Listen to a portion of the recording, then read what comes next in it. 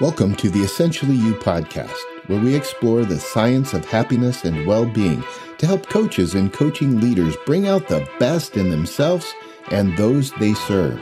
If you're looking for new approaches to serve your clients or looking to create a culture of positivity and well-being in your organization, join me, Mark Mathia, on a journey of discovery and inspiration. Hey friends, this week I've been thinking a lot about how important it is to coach others proactively rather than just reactively. And I'm going to do my best to describe what I mean. How do we help those we work solve challenges before they occur, especially with the tools that we have available as coaches? This means finding ways to anticipate situations and practice mentally how to use their talent, strengths, and skills to solve the challenges that have yet to happen. You see, I believe that proactive coaching offers several benefits over simply coaching in crisis. Now, they're both good, but the goal of making coaching a forward-thinking process is that it helps prevent problems from happening in the first place. Can you say #win? And when a leader can have worked through proactively problems that could occur in the workplace, this helps build resilience, confidence, and we can all learn to anticipate and prepare for potential challenges without losing our stuff. This makes coaching and coaching leadership a practice rather than a technique. Let me explain what I mean. A coaching practice involves this forward-thinking approach to help individuals and teams anticipate and prepare for potential challenges. It means we come up with alternative solutions before the problem even happens. And on the other hand, though, coaching just in the crisis or in the moment, that tends to be more reactive and focused on the emotion and addressing those problems that have already risen. While both are important and valuable in the coaching setting, a coaching practice, I believe, is more effective in building resilience and preventing issues from happening in the first place. Now, proactive coaching techniques can save time and resource in the long run, but it takes a little work to get there in the coaching session. By identifying and addressing potential problems early on, we can work with our talent to help prevent much more significant and costly issues from arising. Now, this will save our talent time, money, and a lot of effort as they can achieve their goals more efficiently. Now, as I think about my last week and the coaching efforts I had, I recognize that being proactive is way more helpful than simply talking through the challenges and all the heightened emotions that come into the session. A proactive, positive psychology coaching effort throughout the year should have elements in your leadership that look like this. So these are some ways that you can begin to adopt proactive measures and help the talent that you serve adopt proactive measures. First, promote a positive psychology principles in the workplace. And that simply means that we encourage those we work with to adopt a strength-based approach. By focusing on identifying and utilizing strengths and positive attributes during turbulent times, this helps grow resiliency and optimism.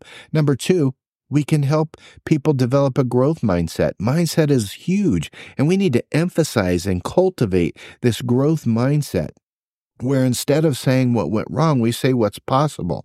And when we can do that with those we serve, we can then view challenges as opportunities for growth, and we can just accept it as learning. And when we can promote a team dynamic where mistakes are seen as part of the normal process, then we add psychological safety to the equation of our leadership tools.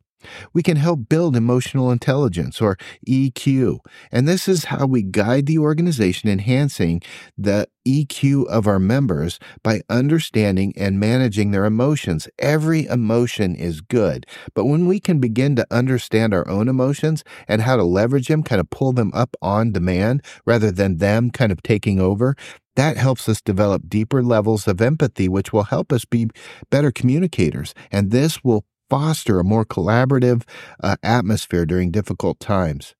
This one's kind of goes without saying, but we should implement well-being initiatives, and we should just propose strategies to support employee or associate well-being. Things like mindfulness programs, mental health resources, work-life balance initiatives. See, when we prioritize well-being, we can help each other cope with stress and uncertainty way more efficiently. Encouraging open communication is really important, goes without saying. And the same thing with fostering adaptability and innovation. When we can encourage a culture of adaptability and creativity, and I would say curiosity, and we can encourage the organization to embrace change better. We can experiment with new ideas and actually have fun, and we can adapt to evolving circumstances. Now, by focusing on those proactive positive psychology ideas and interventions, we can guide our organization in a proactive manner. And then when we come to, hey, what could happen? We can already overcome struggles by empowering our clients and the talents we serve to foster this culture of growth and resiliency. Now, I'm going to dial it down even more specific so you understand. And when it comes to coaching using things like Clifton Strengths, it's essential to help our clients or the talents we serve identify and utilize their strengths proactively. And this can be done in the coaching session. And we know that research has absolutely shown that helping individuals use their strengths every day at work leads to higher engagement, reduces anxiety, and causes a deeper career satisfaction level, all of which is necessary for us to really overcome the hard times. Now, utilizing one's strengths will reduce anxiety levels because we've already worked through it. And the constant use of our practice of our strengths reduces the counterattack of negative self-talk and self-doubt, which helps us stay confident in moments of crisis. And we can use our strengths proactively by going through the regular coaching techniques of naming, getting to know your strengths, claiming them, figuring out how they work in the individual talent, and then aiming them. The aiming them is critical, and I would say the proactive component of this. Pick a problem, any problem, and practice strength by strength, using that strength to solve it. Look, when we as leaders and coaches can help those we work with use their Clifton strength themes proactively, we will reduce anxiety, we will increase engagement at work, and we will increase career satisfaction. Coaches, coaching leaders, I think we need to all realize that when we embrace a proactive coaching methodology, we are going to inspire the future through guided efforts and forward thinking. And I think that's a really healthy way for a coach and our clients to serve. Now, after all that convincing, you may wonder, what does it look like? What does a proactive leader in business or whatever look like? Well, let me shift our focus to the history of the NFL and one notable figure in particular within professional football. And this was a prominent leader whose impact and proactive stance transformed the game. It's Vince Lombardi. Vince Lombardi is a legendary figure in American football and is renowned for his exceptional leadership skills as a coach. Lombardi's coaching tenure with the Green Bay Packers in the 1960s left an indelible mark on the sport and set a new standard for excellence in coaching and team leadership. Well, what did he do? Well, as a proactive leader, Lombardi instilled a culture of discipline, hard work, and dedication within the Packers organization.